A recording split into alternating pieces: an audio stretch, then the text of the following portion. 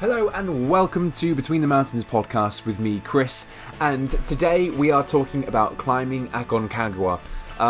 Alex came onto the show, he went and did this solo by himself, and we discussed loads of really good information, but just before we get into it, I just wanted to apologise just quickly. It is lockdown, we are doing these things over the internet, and sometimes the signal goes a little bit funny, but I hope you don't notice it too much. Otherwise, Alex's information and anecdotes are just incredible, and I really hope you enjoy the podcast, so let's just get straight into it.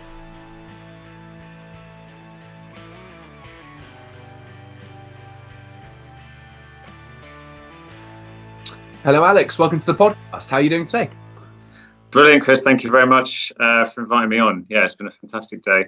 Done some climbing. It was hot. We only sank up to our knees on the walk-in in bog, so it's all good. Yeah, perfect. North Wales, didn't you say? Absolutely. Yeah. Well, sort of mid to North Wales, near Aberystwyth. Anyone that climbs around that area, quite nice dry rocks. On sort of the first dry weekend in a few. It's really good. Now that we're allowed out in Wales, of course. Of course, yeah, because you've had different rules, haven't you? I think you've already just opened up Brecon Beacons, I think, as well. Yeah, some of the national bits of the national parks have just reopened here, and people have been allowed to sort of extend their journeys for more than 5 miles recently. And I think from Monday, then other people are allowed to come and visit. So when you're listening to this podcast in month time, you'll know whether this has been a good idea or not. Yeah. Yeah, because we'll just be like wincing at a second wave and everyone's locked down again, or we'll be cheering and drinking beer at a distance until the vaccine comes. Anyway, different conversation. So yeah, that's actually a really brilliant segue into you. So a bit of an introduction for the listeners. As I've already probably given at this point with the intro of the episode, you climbed Aconcagua by yourself, which is a pretty nails thing to do. Fair play.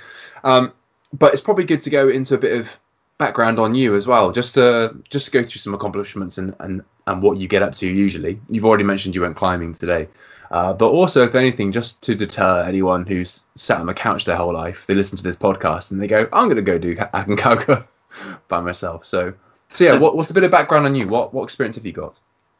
Well, so I say I went climbing today. I've actually only, believe it or not, and this might surprise some listeners who think so, I'll go off and do Aconcagua solo. It must be some kind of badass mountaineer. I've actually really only just started sort of rock climbing as a sport. I go and enjoy. What in the UK, it's called sort of trad climbing, which to anyone overseas means basically putting stuff in the rock rather than using bolted protection. And I've only really just started that. So I've really been into sort of mountain walking and running and sort of long distance journeys for most of my life. I've been working but before this summer, I worked for about 8 years in the outdoors industry. So I worked as a mountain leader, an international mountain leader, so in the UK and Europe, and some overseas expeditions. And I really got into organising my own expedition myself back in 2011 with a trip to Svalbard. I went for a month with a group of friends, and we just got dropped off by a boat on the glacier in the middle of nowhere and spent climbing mountains, camping on the glacier, on the ice cap, dragging sleds up stupidly steep passes that we regretted almost instantly. And yeah, just generally enjoying ourselves and trying not to be eaten by a polar bear. So that was a really good trip, and that sort of started belief that organising things yourself and myself can be a fun thing to do, and that sort of led naturally into sort of my career in the outdoors. One of the reasons, when I say up until now, one of the reasons I had this winter off to go and climb Aconcagua is that I'm sort of doing a career move into teaching at the moment. So I was due to start teaching in April, summer term for school. But obviously, and I did, but I've been doing it obviously all online. So I still haven't actually seen any of the kids apart from on the videos. So it's it's been an odd term, but I'm looking forward to actually going there. But that's why I had the winter off. I was able to do it. Yeah, sure. And that brought you over to South America in the in the position to go do it. So did you fly out there purposefully to do it, or was it just a case where you were in the area and you thought, actually, why don't I just grab the permit? Yeah.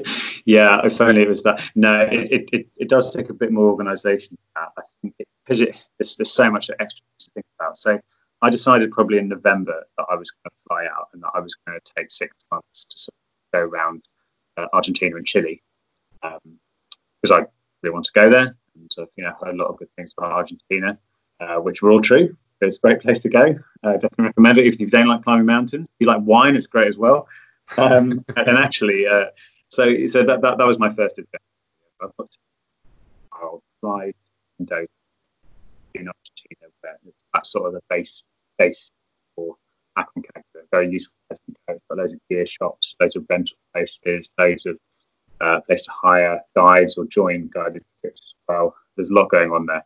It's also probably 70% of Argentinian wine is very well combined wine drinking and mountaineering in sort of extra deluxe holiday. Which it's a pretty nice city.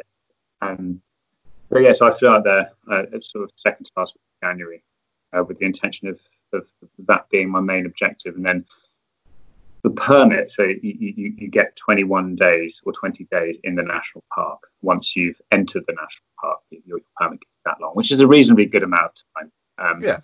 Considering it only takes, even if you acclimatise on the way, it takes about 3 days to get to base camp from the park entrance. So that gives. How much does it cost as well? Well, the cost of the permit, I think, is probably the biggest flipping stone. It was pretty much the same as cost as the flights. So there's an on-season and off, high and low seasons. The high season, which is sort of December, it's $800, and then off season it's about $650. It changes, so I recommend checking that up. But there's 2 routes. There are 2 main sort of what are called trekking routes up Aconcagua. You've got what's called the normal route, or the Halcones route, and then you've got the Vacas route, which is it's just a different valley. They sort of run parallel to each other, and then obviously meet on the top. So there are benefits to doing either, and disadvantages. I chose to do the Halcones normal route, mostly because I was doing it solo. I wanted there to be more people around. To be honest, it's partly a safety thing. And also, to be blunt, the permit's cheaper than going on the Vacas route by about $200. And at that point, every save, I'd never been there before, so I didn't really have a preference which route. But I understand on the Vacas route there's slightly more wildlife. But I was already acclimatized somewhere else in Argentina where there was plenty of wildlife. So I'd seen loads of cool stuff. So my main strategy there was more people around, give myself a bit more security, which worked. It's brilliant. Base camp was excellent. Loads of other climbers. Always felt there was someone else to chat to. Also it's just easier with the logistics. You've got enough to sort out yourself without trying to get to a totally different valley at the start. But I guess my main goal when I was there was to do, as well. So I wanted to acclimatise in a different place. So for those of you that have done high mountains, obviously you have to acclimatise at some point. You have to get used to the altitude, so you're just generally a happier person, and also ideally not sick or dead, which is always good for getting to the summit. Precisely. So a lot of people that acclimatise for specific mountains, they go to that mountain, they get to the base, and they sort of go up and down on the trail, maybe doing food dumps or dropping supplies, or leaving the tents higher up, so like going up to Camp 1 and back to base camp, and sleep at Camp 1. So they do these sort of almost they're repeating the same trail. Rotations, which and I totally can understand what a lot of guided people, but it gives you the security of having yourself a base camp. The area, you can get settled in, you can enjoy yourself. But I kind of wanted to explore, so I went to and I'd recommend this to anyone going to the area, even if you don't want to do Aconcagua. it's just about an hour. No, it's about 2 hours drive from Mendoza, same city. You get to a place called Balasitos, which is actually a ski resort. There's a mountain hut there that is something in the winter, when their winter, so June, winter, is a ski resort. But in our winter, their summer, is a mountain hut. So loads of really great trekking trails up there, and you can get a taxi. I just got I got a lift from the people that own the actual mountain hut. I just sent them a message on WhatsApp, and they picked me up in the morning and took me all the way up there. So it's very easy to organise. Oh wow! And that mountain hut's at 3,000 meters, so that's a great place to sleep for a few nights. Do some localised trek and get used to that altitude. I did a 3,800 meter peak and a 4,200 meter there. Really beautiful, like stunningly beautiful. Loads of wildlife. The whole mountain range there is called the Cordon del Plata, which means they're the cord of silver. The great name for a mountain range. And you can get up to the highest peak. So there are a few 5,000ers there as well. And so over a week, I was there for about a week, and the highest I climbed was 5,954. So basically nearly 1,000, which is Cerro Plata, which is quite a major peak around there. And that was really good. See Aconcagua at any point? You can, yeah. The weird thing about the 6,000 meter peaks in that region of the Andes is they're actually quite individual. So it's not like it's not like in the Alps where you get 4,000 meter peaks all kind of joined together in one long ridge. They're really kind of, Aconcagua is an enormous lump that it sort of stands nowhere. There's no other 6,000. I mean, you can see them sort of in the distance, but they're not like next to each other. So they're really quite individual peaks, which makes it sort of more of when you start to rise up, above 6,000 meters, when you're actually at Aconcagua, it really feels like you are the highest for a long way around you. So yeah, I can see it. It was actually quite perfect at the time because I got to 5,900 and I was like pretty knackered. I'd slept. Our base camp, our high camp, Cerro Plata was 4,300 or something. So that's a good place to sleep. I was there for 2 nights, and that's the same height as Aconcagua base camp. So it meant that later, when I got to Aconcagua base camp, I was already well acclimatized to that height, which is quite a nice feeling. Yes, I got to 5,900 on Cerro Plata. Looked over and I was like, Aconcagua another 1,000 meters higher than this. And I was pretty exhausted, which is only to be expected. I mean, that's the whole logical thing about altitude. Like, you never think you can do anything more, but you always can, as long as it's sensible. So I did that week first in the Cordon del Plata based at Palace. Definitely recommend. It's not a difficult place to get to. Very cheap to stay in. The hut has Wi-Fi, so you can check all the weather for Aconcagua. You can sort it out. It's a really chill place, and really good trails. Like quite easy to get to these amazing peaks. So yeah, I recommend that. And then headed over to Aconcagua. That's a really good starting block week. Just building your way to base camp there. Yeah, I didn't realize base camp was so high as well. On Aconcagua, it's about I think it's even higher actually. I think it's about 4, 5. It's pretty high.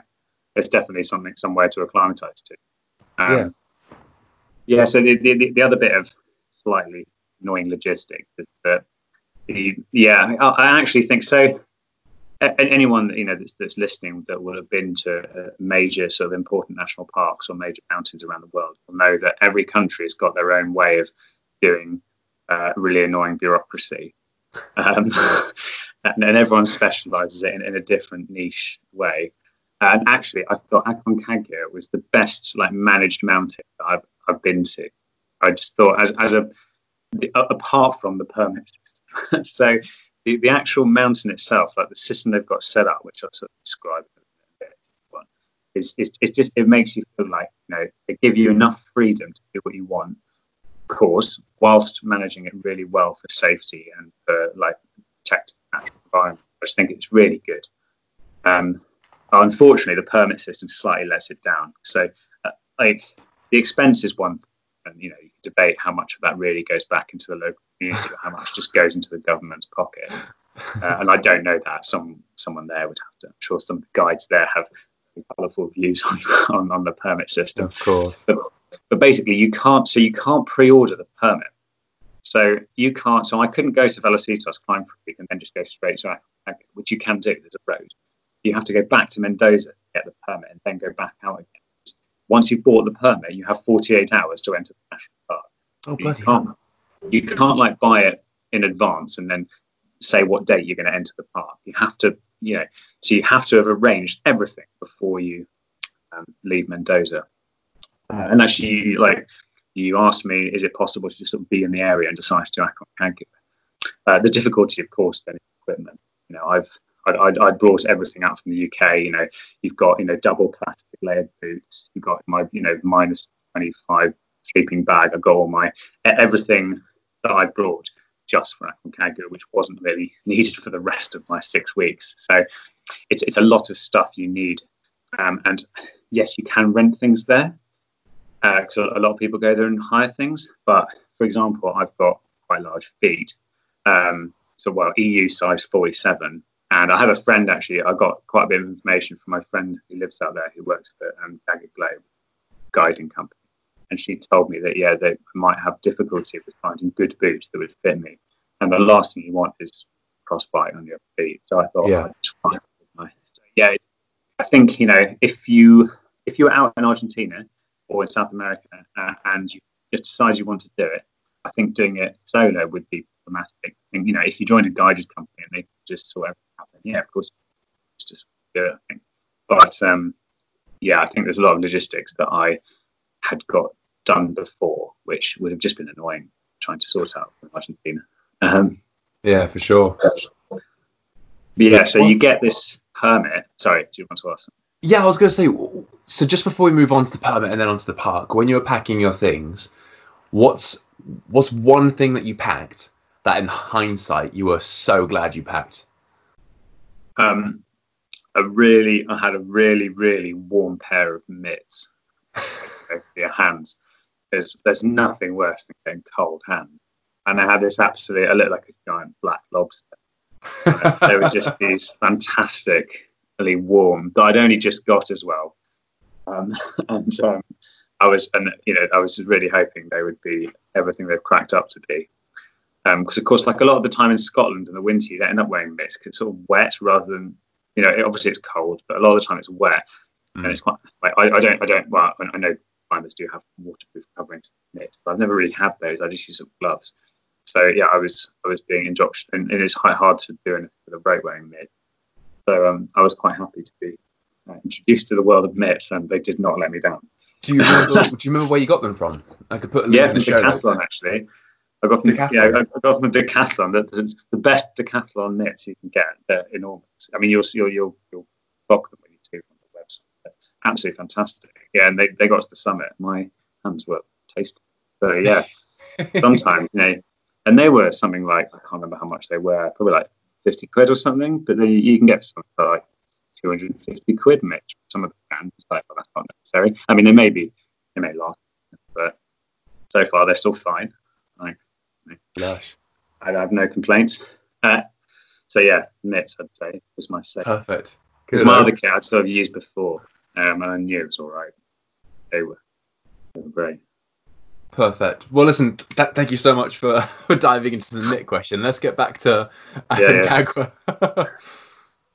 So so I don't want to linger too long on the permit because it's just it's an absolute. Basically, if you want to do it solo, so firstly, I might as well just list these two things to back. It's another thing that is genuinely organising solo. So firstly, you have to buy in Mendoza in the city, even if you want to. So a lot of people fly into Santiago if you bus back to Aconcagua, which yes, you can. You can't get any permits in Santiago because it's in Chile, which is the wrong country. So you have to go to Mendoza, and it's easier to get a company to help you sort it out, which is very easy. You don't pay the company anything. But what I did was by buying the permit from them and then paying them a little bit extra, they allowed me to sort of use some facilities on the mountain, which was really useful. So what I did is that, so I got a company to help me sort of permit. So you go to their office, you have to pay in cash. So you have to take $800 in cash, and the rules of withdrawing money in Argentina mean that you can only withdraw a tiny amount per day. So take the cash for the permit with you on the plane. Don't try and withdraw it in Argentina. That was my biggest mistake. It was an absolute nightmare to sort out, and no one told me. 4 days extracting 800. Basically, yeah, you do. It's about 4 days of absolutely stupid. Like, anyway, so yeah, take the cash for the permit. Go get a company to help you. There are a few that operate on the mountain, and then you have to take it to like a payment of there's places in the city called Pago Faciles, which are like these payment stations. So it's basically where you can go and hand cash to the government for documents, which is like, super sketch, but that is exactly what you do. So you hand that over, you hand all your money over, you get this bit of paper back that says you paid. It's just a receipt. It's like, I better not lose this. And then you have to walk back around the corner to the government office where they issue you your paper permit.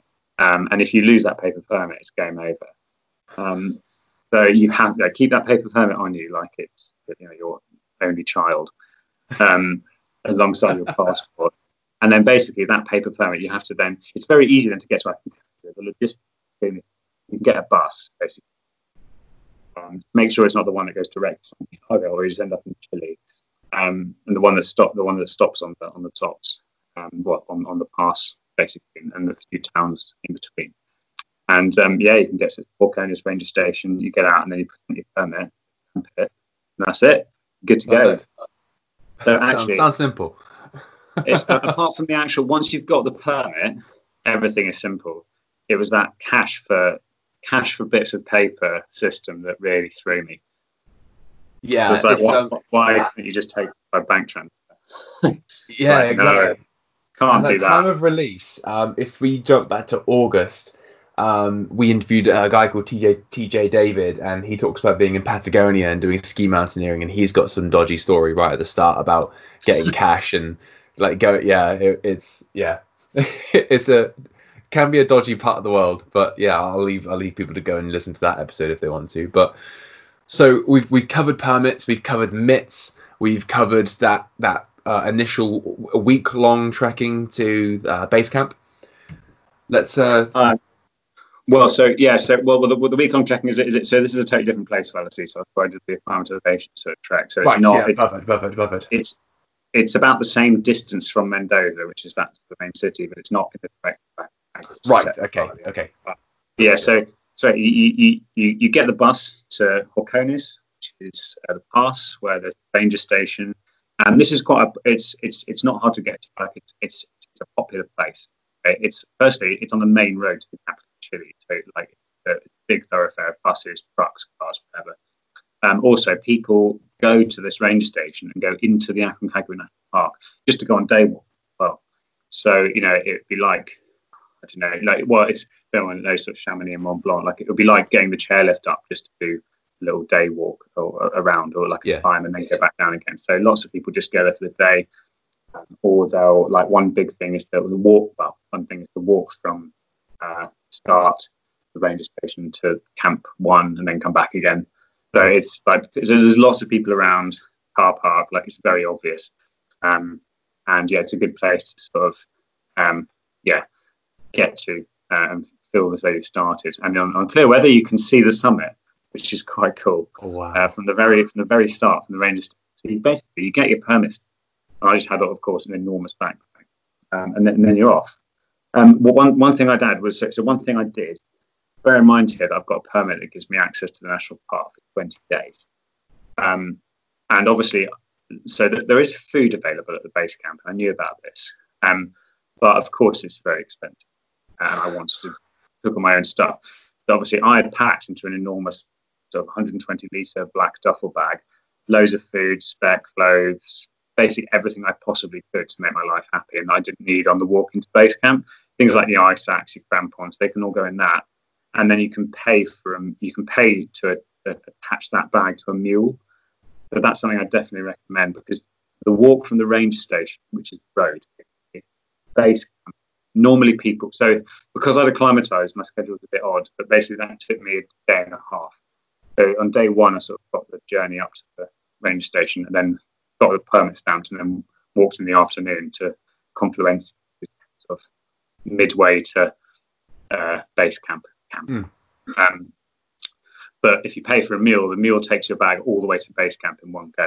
So for that one night, you don't have your stuff, but you don't need. You just take your tent and a breakfast with you, and then walk the next day.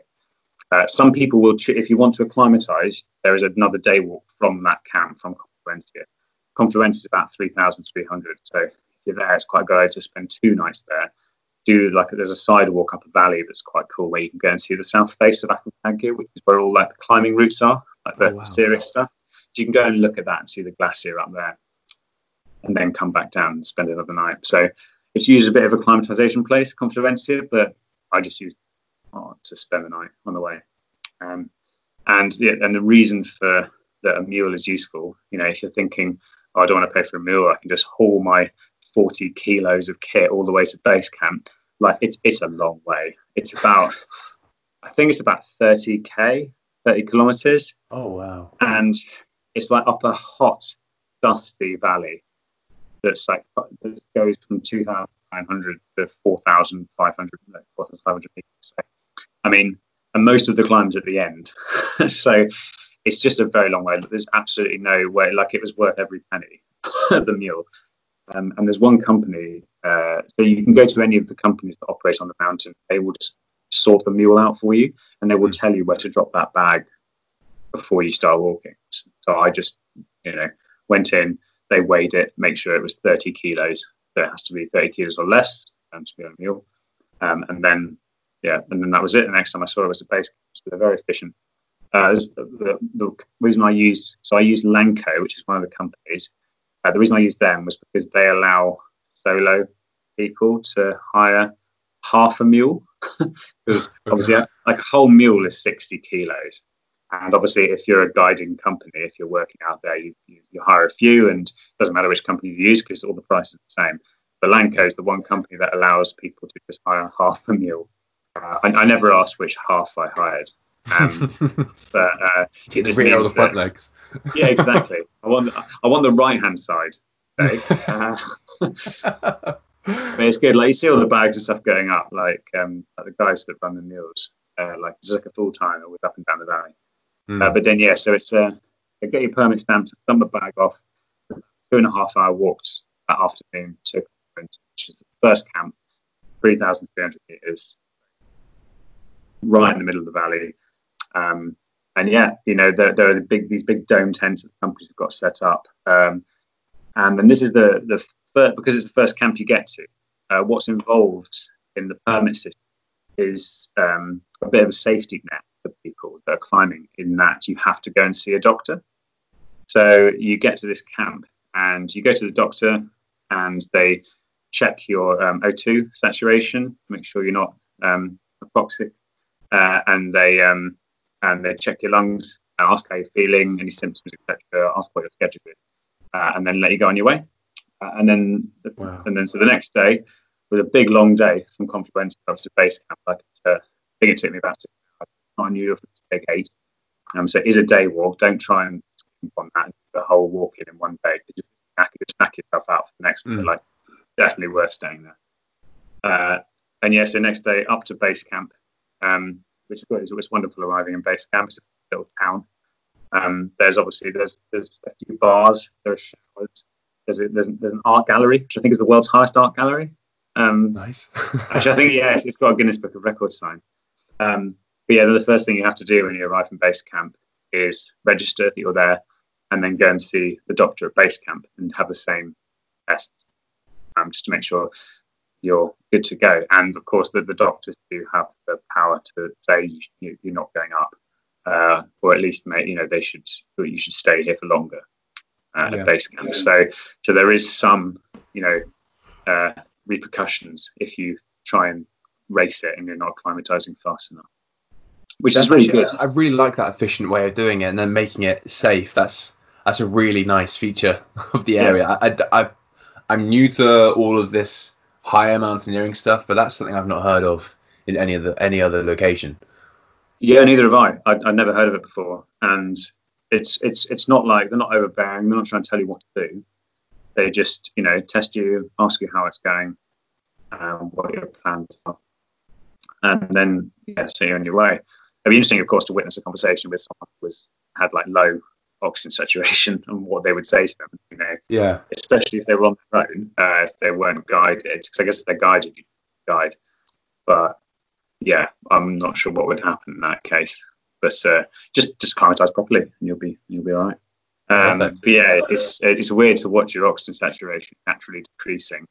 Like at base camp, I think mine was like 85%, which is not great, but that's sort of normal for 4,500 meters. So yeah, I think on the top, I would love to take it on the top. Actually, that'd be fine. But by the time I got up there, it's like the last thing I wanted to do. So yeah, I mean, the good thing about base camp is it's great. Like because I paid the company Landcarry to use half a mule to transport my bag up there, it meant that I could use their toilets. They had like a little indoor place I could eat some food if I wanted to, and then obviously the people that pay for the full service, they get access to they get meals, they get all that kind of stuff, and that goes on in the area. So there were loads of people there. There were mostly guided groups, some self-guided groups going up. I met one other solo guide there actually, which was nice.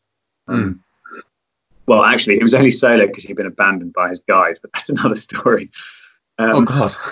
Yeah, I know. And actually, I think his achievement was probably greater than mine by far because, I mean, at least I knew what I was doing. Like, he sort of just like his guide just sort of never turned up at a particular camp, and he was just decided to carry on. It's like, that's pretty good. Like, he didn't even have that's pretty nails. Yeah, it was not. Yeah, it made me feel like it's like I knew what I was doing. That's pathetic. I should. Yeah, it's a really nice place to chill out, base camp, and you can see why people enjoy being there.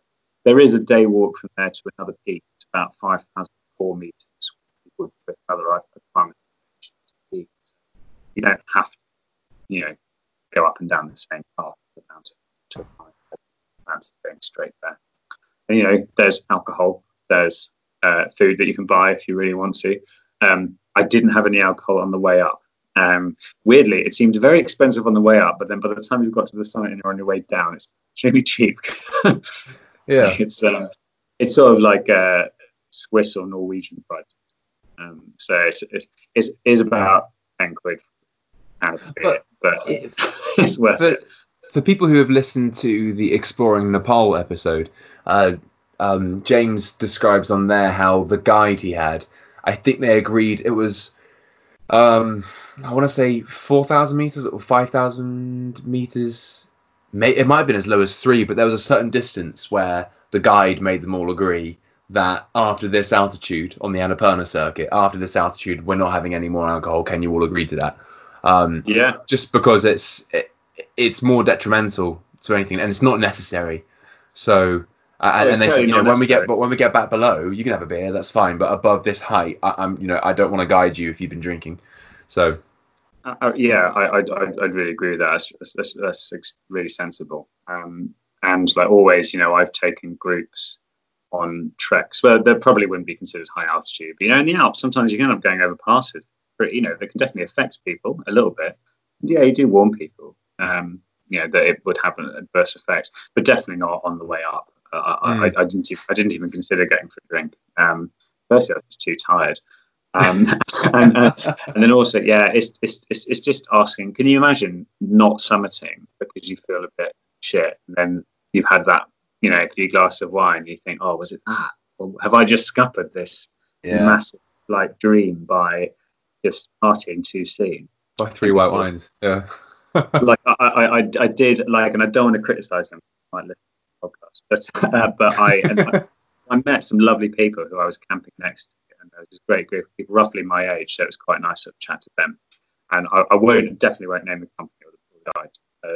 But basically they were partying every night on the way, and they hadn't summited. And there was a lot of drinking going on. And it just felt like, they actually did all get up fine. only a few cases of altitude sickness, but you kind of think, sort of accident waiting to happen. If you're a group and you're on the way up a massive mountain where you need all your senses, you need every bit of and you need to be awake to to your body's sort of feelings when it comes to altitude sickness. You need to be aware of what's happening to you. And actually, when you start to get altitude sickness, it's a very similar sensation to feeling hungover. Yeah. So if you're already hungover, then you can't tell when you're getting altitude sickness. Exactly. Yeah. And so and those were some pretty experienced mountaineers with their guides on that, and I was a little bit peeved off. Yeah. Well, I just think they were clearly just a bit arrogant. These guys getting their clients party and drink. But they were, I didn't really talk to the guides. I talked to a few of them. Well, everyone I met was lovely, to be honest. I met some great people. Yeah, just disagree with the drinking. Yeah, I just think it's a bit silly at that point. Like on the way down, absolutely. God, I was all over it. But you have to. I mean, there's a bar and you're at 4,300 meters. And you just climb the east of a mountain, and it's a beautiful sunset. Like, what are you going to do? I'm sure everyone else will have a personal view on this, and I'm sure there are lots of very experienced people out there who would say, well, of course I'll have a beer on the way. It doesn't make any people that are not experienced that way, they don't know how their body's going to react. Why disadvantage themselves? But yeah, apart from that, base camp is a really good place to be. If you get caught out by the weather there, then it's fine place. You have to. And there were people that I saw having to do that just after me. There was a bad weather window. Just by the ranger station at the base camp, they've got the weather forecast. So if you haven't paid to get internet on your phone, which there is internet there, there's both Wi-Fi you can pay for, and there's also you can get data at base camp. So it's easy to keep up to date with what's going on and weather forecasts and all important stuff like that. And importantly, posting your summit selfie, which is the reason we do it. For the gram. Yeah, for the gram. It's not even playing with the 7 Summits world record. It was just for the gram. Yeah. Hillary and Tenzing.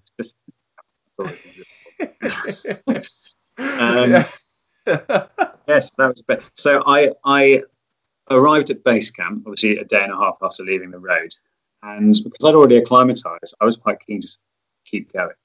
And I wanted to actually have a rest at base camp, but there was a really good weather window for the next 3 days. And then it looks really bad. They actually had written on the weather forecast. They write up the weather forecast in this whiteboard, which is a really neat way of doing it. And just position it outside the hut so you can everyone can go and look at it.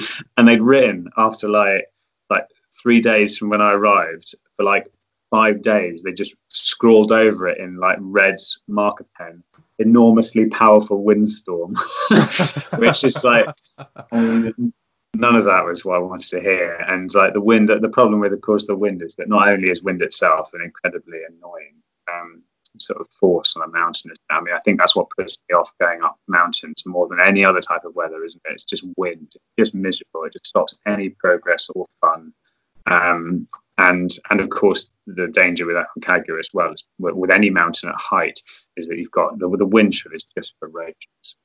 So the air temperature on summit day was probably -20, and it was saying that the wind chill when it was when it's windy, it can go down to -40, and that's just and not only is it -40, but it's windy and you're moving really slowly because it's very high up. So and that's just a do not go up. Yeah. So my idea was to try and beat that enormously powerful windstorm that was on its way by trying to get up in that next weather window, which, because I'd acclimatized, I was I'd been able to basically 6,000 meters. So that was the plan. Because how many camps are there after base camp? So there are 3 really. There's also one there's sort of a 4th, but it's not. I don't think it's really used. So there's and they're roughly every 500 meters. So base camp's at 4 or 5 roughly. There's camp 1, which is at about 5,000 meters, 5,050. Then there's Camp 2, which is 5,600. And then there was Camp 3, which is, it was just over 6,000. But not everyone uses all of the camps. So I think people that are acclimatizing as my they next go. question. Yeah, I'm doing the maths here. And you're cutting it fine, or you're skipping you're skipping camps. I skipped most of the camps. Yeah. They do have good names, actually. So Camp 1, I'm not sure Camp 1 has another name. Might be Camp Canada. Yeah, I think it's Camp Canada. It's Camp 1. It's very easy to see. You can see the pinnacle at high. It looks really close. And of course, nothing's close because you're walking so bloody slowly all the time. But it's quite close in reality. And then I skipped Camp 1 for two reasons. Firstly, because I'd already been up to 6,000 meters. I felt that I could just go straight up to 5,600 to camp. Mm-hmm. And secondly, because there's no water at Camp 1, you have to carry all your water up, which is fine if you're shuttling things or you have porters, which you can also hire from base camp. Porters. The mules don't go above base camp, by the way. So the mules just go to base camp on the road. They're not mountain mules. They're sort of nice valley, chilled out mules. They have a good life. But of course the risk, the disadvantage was, of course, because I was doing it on my own, I had to carry all my stuff. So I was taking obviously a tent bag, all the food. I took enough for sort of 2 summit attempts. And then I knew that after that, because the bad weather was coming in, if I didn't make it on those 2 days, I was just going to retreat back to base camp, wait out the weather, and then try again, which is the beauty of the permit, having the made-in permit, because you can afford to sort of fail, go and sit out the weather, and then go back. Or just spend more time acclimatizing, which is pretty easy. It gives you a lot of time. That's one of the disadvantages about Kilimanjaro permit, actually. It's per day, which is why people try and rush it on Kili. Whereas Aconcagua, it's really chilled, and that's one of the reasons I liked it. Another time of the management thing. So I arrived in base camp, ate loads of food, sorted my stuff out, and then I had my summit pack with tent, 3 days of food, loads of snacks, and those kind of things, water bottles, first aid, all that, ice snacks and crampons just in case. You never know. It had snowed the day before I arrived. You could get summer snacks. And then, on the 31st of January this year, I went up from base camp to Camp 2, which is Nido de Condores, which is the Needle of the Condors, which is a wonderful name. And I actually saw a condor as I was approaching base camp, as I was approaching the camp. And I was chatting to these other guys I was walking up with. Because you sort of bump into people all the time. That's the nice thing about doing it solo. You can sort of take it at your own pace and just chat to, strangers on the mountain. Yeah, I met these 2 Mongolian mountaineers, actually. People from all over. It was amazing. And they were, on their way up as a couple. I chatted with them and we saw a condor. I thought, probably good. Wow. And so one of the benefits about Nido de Condores camp is that it has water. So there's a pool that is obviously frozen, which is 5,600 meters, but it's kept open. There's like a little circular hole in it that's open by just people continuously filling up bottles and stuff, and chipping away at the edge each time, just so you contribute to the keeping it open. So which is much easier than melting snow for 2 hours. You can just go and fill that up, because obviously the ice insulates it. The water under that is still drinkable, which is brilliant. Now, one of the things I'm wondering is, as you go up higher and higher into the sky, naturally the terrain changes, and Kilimanjaro is quite well known for. I've heard people. I'm yet to do it. Full disclosure to everyone. I will be doing it. I've heard a couple of podcasts where they talk about the fact that there are different climates, like on your way up. So from base camp through to Camp 2, what kind of terrain are we looking at and are we seeing?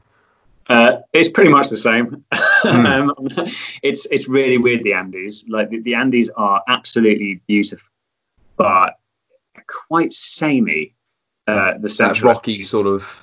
It's like a giant rubble desert with glaciers. It's mad. It's like, there is vegetation. There's some beautiful flowers. I spent I did a lot of time like taking photos of flowers. That was my sort of acclimatization task. I would just sit. I just got about 10 minutes or so.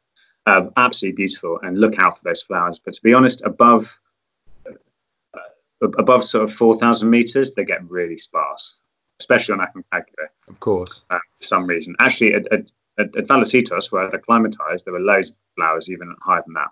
But I guess just different place, different rules. It changes quite a lot. But yeah, and at what point are you hitting the snow line? Well, so this is quite weird. So it had snowed just before I got there, and then it sort of melts during the day. So the snow was nearly down to base camp. So it was near about 4,700. But that wasn't the constant snow line. That had all melted up to probably about.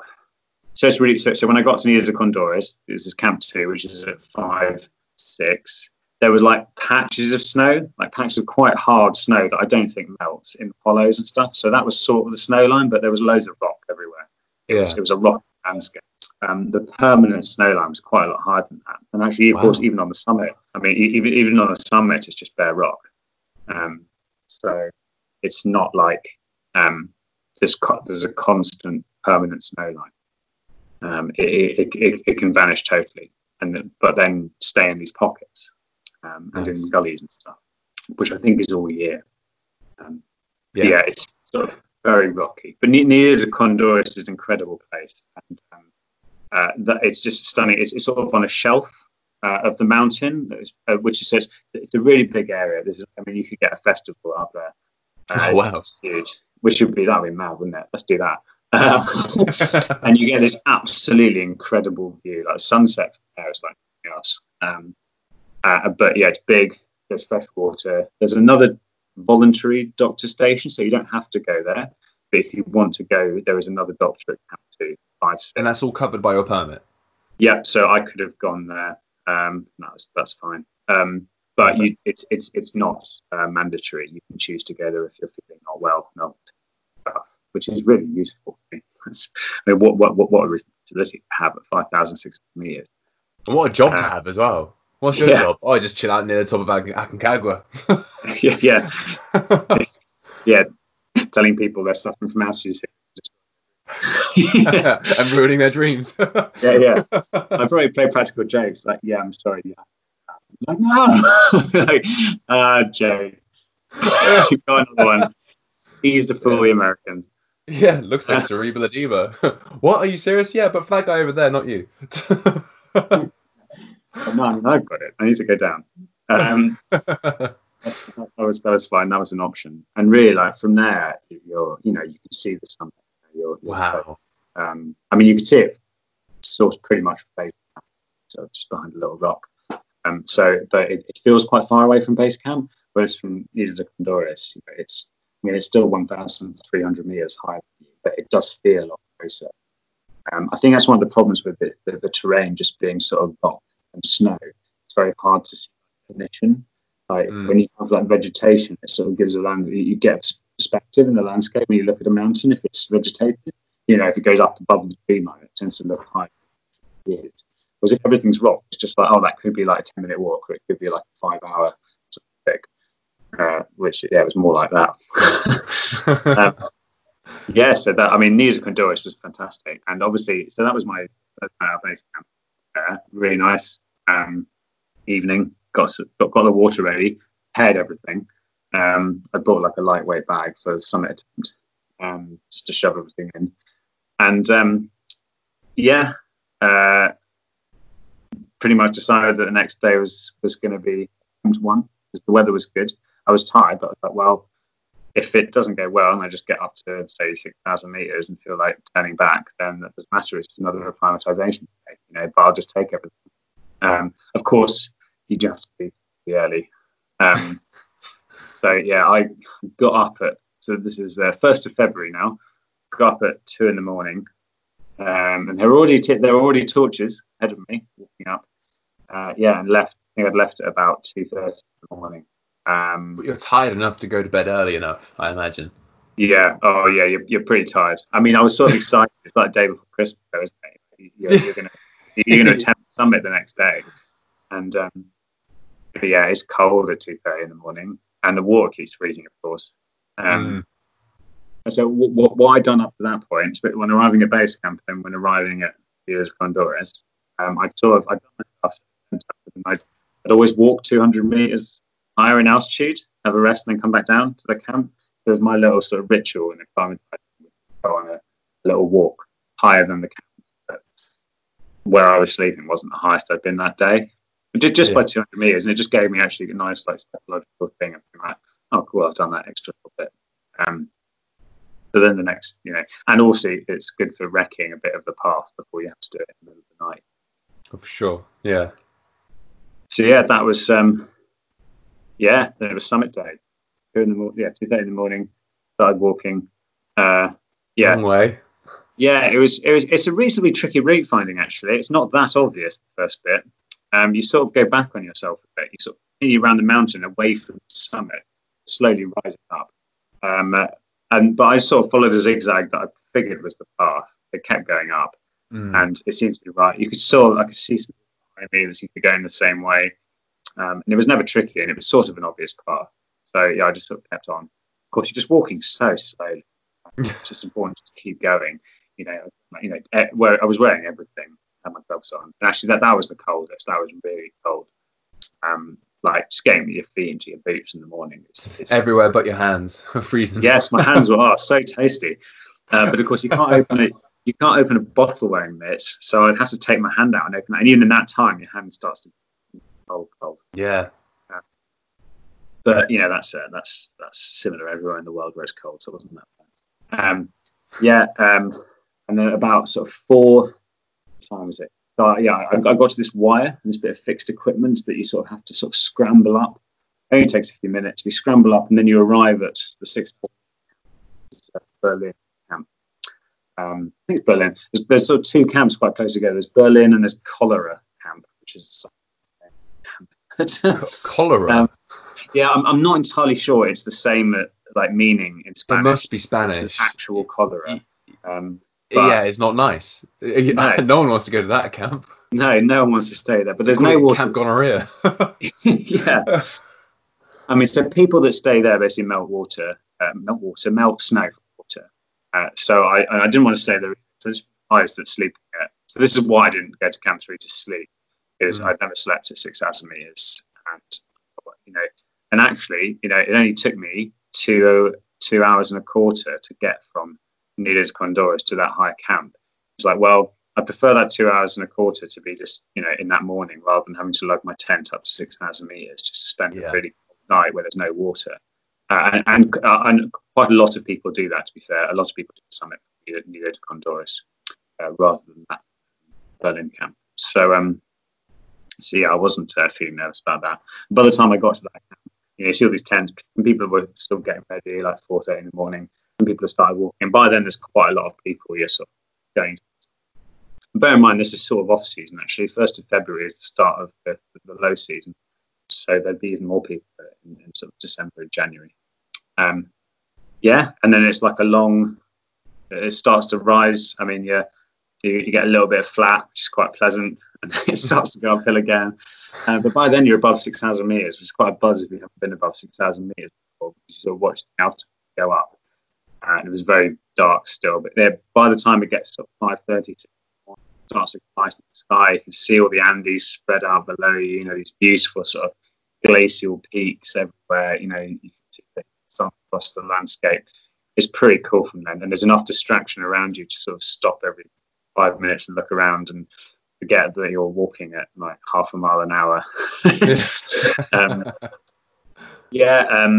Then you get up to this. There's this old like bivouac site that's like this fixed. It's really weird. It's a little wooden building, but it looks like a tent. It's like it was sort of like a wigwam, like an extended sort of triangle shape. But it's ruined. You wouldn't want to see it. But I think it was an old emergency shelter. So you get that. That's quite a nice point to that was at about 6,300 maybe 6,200. So that's quite a nice rest spot. And that was actually where myself and the other people that were around me when we were going up had to put crampons on, because there was pretty hard snow and some quite serious consequences all at that point. So you're still walking obviously after that, but crampons. I had crampons on for about the next 5 hours, and some people had them on for a lot longer, especially if they were guided. The guides, keep them on for the descent. Whereas the descent I had actually. Yeah, and then there's this really annoying bit because you're by this shelter, you're in the sunshine, you're facing east, you get this wonderful warm glow that sort of takes away some of the sort of freezing night air, and then you have to cross this little col and go to the other side of the mountain to continue on the path. So you're back into the horrible shade, and then the wind picked up. So I went from sort of beautiful sunrise to this, like, it's called the traverse. You go along this traverse. It's not steep in any way, but it felt like the most difficult part of the whole day, actually, that traverse, because the wind picked up. You're out of the sunshine, and you can just see how far you have to go. So that's a long way. And then you get to what's called a cave, which is just below the summit. Well, I say just below. It's about 300 meters below the summit. And that's after the end of this long traverse. You can look back down. You can see near the Condorus. I can see the tent, sort of. I can see roughly where the tent was. Yeah.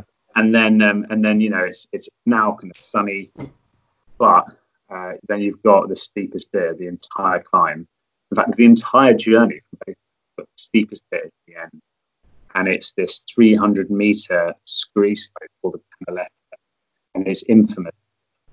It starts 500 meters, 6,600. It just goes up, and it's pretty relentless. It's slow. I think it took me a ridiculous amount of time. It took me something like 2.5 hours to walk up like 300 meters in vertical height, because it was just there's so much stopping, and I was like, oh my god, am I being like really slow? Should I think about going down? But there were these two like reasonably experienced Polish guys that were like basically at the same place as I was. We got to the start of the Canaletta together, and they were doing the same pace. We kept like passing each other extremely slowly. It was like two elderly snails, so just inching past, and then I just stopped like 5 meters after, and they'd like make a break for it and then pass me 2 meters after. They just have to stop as well. So we kept up this like up the Canaletta, and then got to the summit, and basically collapsed and sort of I was like pretty happy with that. And actually, by the time I got to the summit, the wind had dropped. It was sunny. I spent about half an hour up there. It was great. Yeah, and which is what you want when you get to the top. You want that time to enjoy it and a view. Yeah, like I think there's some people have said like if it's windy, it's just so cold. You go there, you get your summit photo, and you just get off as quick as you can. But I was really lucky. And God, it was. It's hard to explain, really. It's like any big objective, isn't it? When you finally get there, you're more sort of. I was like, because you're not like.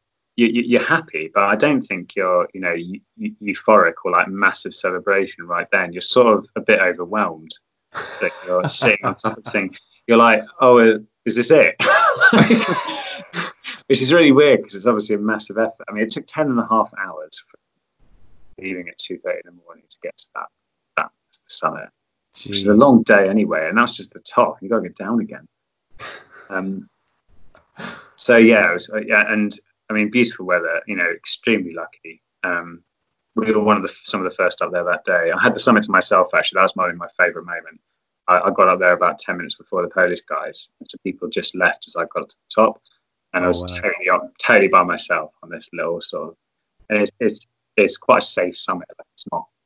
I mean, obviously there are steep sides, but there's quite a big sort of triangular and shaped area of rock that's quite big. Like you can get like 50 people up there quite happily chilling out. Nice. Well, I mean, you probably do in high season actually. Probably are more than that, actually. But yeah, it's quite a big area. Like you can sit down and sunbathe if you want to. So yeah, it's not like you have to grip onto the summit and sort of try and take some selfies and put your bag down and have lunch, which was obviously all frozen solid by that point. But yeah, it's just really surreal moment, which I'm sure everyone gets when gets to the top of the mountain. Yeah, absolutely. Thought about it for a long time and spent lots of time planning. And I mean, I'm not going to lie, it's the hardest thing I've ever done so far. And I've run some 100-mile plus ultras and done like these like expeditions in the Arctic. That was by far just the you're just a giant, lung trying to get oxygen desperately, and just walking extremely slowly. You just feel absolutely pathetic. It's really weird. You just think like, it's this incredible, and I think that's one of the reasons to do it. I think everyone should go to altitude and feel that at least once in their lives, because it helps you appreciate so much this sort of small envelope of livable atmosphere that we actually have. Yeah. Especially like when you can walk out of it. You can walk up out of this, really easy to live in planet to somewhere that is just desperate. Like, yeah. And I think that was, that's probably the most memorable thing. It's just puts in perspective, isn't it? Yeah, and that's what I love about climbing mountains and just getting outdoors anyway, or even just as simply as sitting in your garden on a clear night looking at the stars. It makes you realize how small we are, and for me anyway, it helps me with any problems I'm facing, because I sit back and I go, actually, this isn't that big, is it? I'm fine. I've got a home. I'm not hungry. so yeah, it's yeah. You hit the nail on the head there. Everyone should go do it. Yeah. And then on the way back down, just lots of partying. Oh man, yeah. Well, the way back down, I actually went down a slightly different way than I went up. So I went up the path, and obviously you have to go back down the Canaleta. But then actually you can take a direct line straight down the bottom of the Canaleta to which is called the Gran Acarreo. It's just this big sort of, it's a big scree slope, but there was a gully sort of filled with snow, sort of like glissaded down it. And sometimes I sat on my arse and just slid like on toboggan. I actually wish I'd brought a toboggan at that point. And that was quite fun. I think I got down in about 3 hours. But it still takes, because you're still doing it slowly. Every movement costs that bit of energy that you don't have, but you are gradually getting better. So psychologically, it's a lot easier. And yeah, sure. I got down at about 4 p.m. and just collapsed into the tent. And the tent was there. I think, what did I do? I think I just ate loads of food and then realised it was only like 4 p.m. And then, I think I just went to sleep. Yeah, exactly. Yeah, it was chill. Woke up the next day, read a book, had the tent up, really chill, and walked back down to base camp. And they were like, "Oh, you're back." I was like, "Yeah." I was like, because I hadn't even gone for 2 nights. And I guess most people take a lot longer because if people are acclimatizing on a bag, then you might, walk up to 6 minutes down, spend the night, etc. But it was nice knowing that I sort of had that previous experience. I could just go for it. It was fantastic. It was worse than nothing else. When you get to somewhere where you're the highest place in the continent, you can just look out over this incredible mountain range. But just so many other peaks that all look amazing. Wow. Well, before we get to some wrap-up questions, is there anything else that we need to know about climbing Aconcagua? Well, I mean, I guess that there are loads of things that I sort of wouldn't know to tell people. Things you find out, little things you find out on the way. Yeah. I think, once I think if you want, I would certainly recommend. There are some fantastic companies out there that organise really, really decent trips. Like, it's not the kind of mountain where you get like budget operations and you might be sucked in. Well, as it is the impression I get. I didn't see any sort of absolute jokers on it. Everyone's very professional. There's some great guides there. There are some groups that are having a really good time, really well looked after. So if you want to do it, it's really good objective. And there are some great companies that you can sign up to, and they will take care of absolutely everything. And it's doable, and there's no technical skill. There's just in walking, apart from being happy walking in crampons, is obviously important. And there are moments, I think, if the Gran Acarreo is frozen up, sorry, not the Gran Acarreo, if Canaleta, the top, is frozen up, I think they want people to use ice axe, not to climb, but just to use as almost like a walking pole style. People aren't familiar with the sort of method; they're quite useful. But I just use walking poles. It wasn't frozen. But your guides will be able to teach you that. I saw guides on little sort of, this is how to walk in crampons, little things around base camp. So yeah, really, really, there's loads of knowledge there. And so I'd definitely recommend that if you want to. If you do want to do it, organise it solo, I think it's actually a reasonably straightforward place to do that, actually, if you're interested in solo mountaineering, or even not solo, if you're interested in organising it yourself. Yeah. As long as you're set up, the main bit of advice I'd say is become knowledgeable about altitude and the effects of altitude, and get experience in that. That is the most important thing. Everything else is understandable for your average person, like, you know, how to stay, you know, warm and drinking fluids, and, you know, the navigation is not that difficult, but still requires care, of course. But understanding altitude and knowing when it's back, most vital lesson from Aconcagua, I think, because if you do that wrong, then it's pretty deadly serious. Yeah. But there's plenty of places to do that. You know, everywhere has, you know, courses you can go on, other peaks you can climb with a guided group and learn that kind of stuff. So it's definitely doable. Perfect. Well, listen, 3 wrap-up questions then. Right. So the first one is heading out here, getting it done. I think you said you were gone for 6 weeks in total. What surprised you the most about the trip? Oh, gosh, Was it the dodgy cash buy one of the questions. You didn't brief me on that question. What surprised me the most? That's actually a really good question. If anything, you might have just been, I did my research, Chris. I know what I was doing. I think what surprised me the most, from coming from a country, you know, like the UK, where and unfortunately we're seeing it at the moment, where our popular mountains can become rubbish. And then you hear about, you know, I've never been there, but you hear the same about Everest, that people just don't care. They drop their stuff or their litter or their oxygen tanks or whatever, and they just you know, it's the summit, and there seems to be a lack of care about the place. I didn't really witness the Island of Gili, but I was 19, if I remember it. But with Aconcagua, I was just really impressed by the amount of care that the Argentinians put into organising the mountain effectively, and making sure that, you know, there is freedom for climbers. You can go and do what you want. You know, you just have to tell them you're going to climb it and get the permit. And obviously, if you want to do one of the technical routes on the south face, you know, for climber, you know, ropes and stuff, then you know, you just need to sign a bit of paper and you're off. But you know, they have that safety net. They have the doctors. They have the you know, the mules that you can hire if you want. They have porters you can hire if you want. They have, you know, really, it was just really clean. Well, and I just think that was a really good mix they've managed to find there on what's, you know, a really difficult thing in the world. You know, how do you balance a really sensitive environment with thousands of people? And yeah, I was just quite impressed.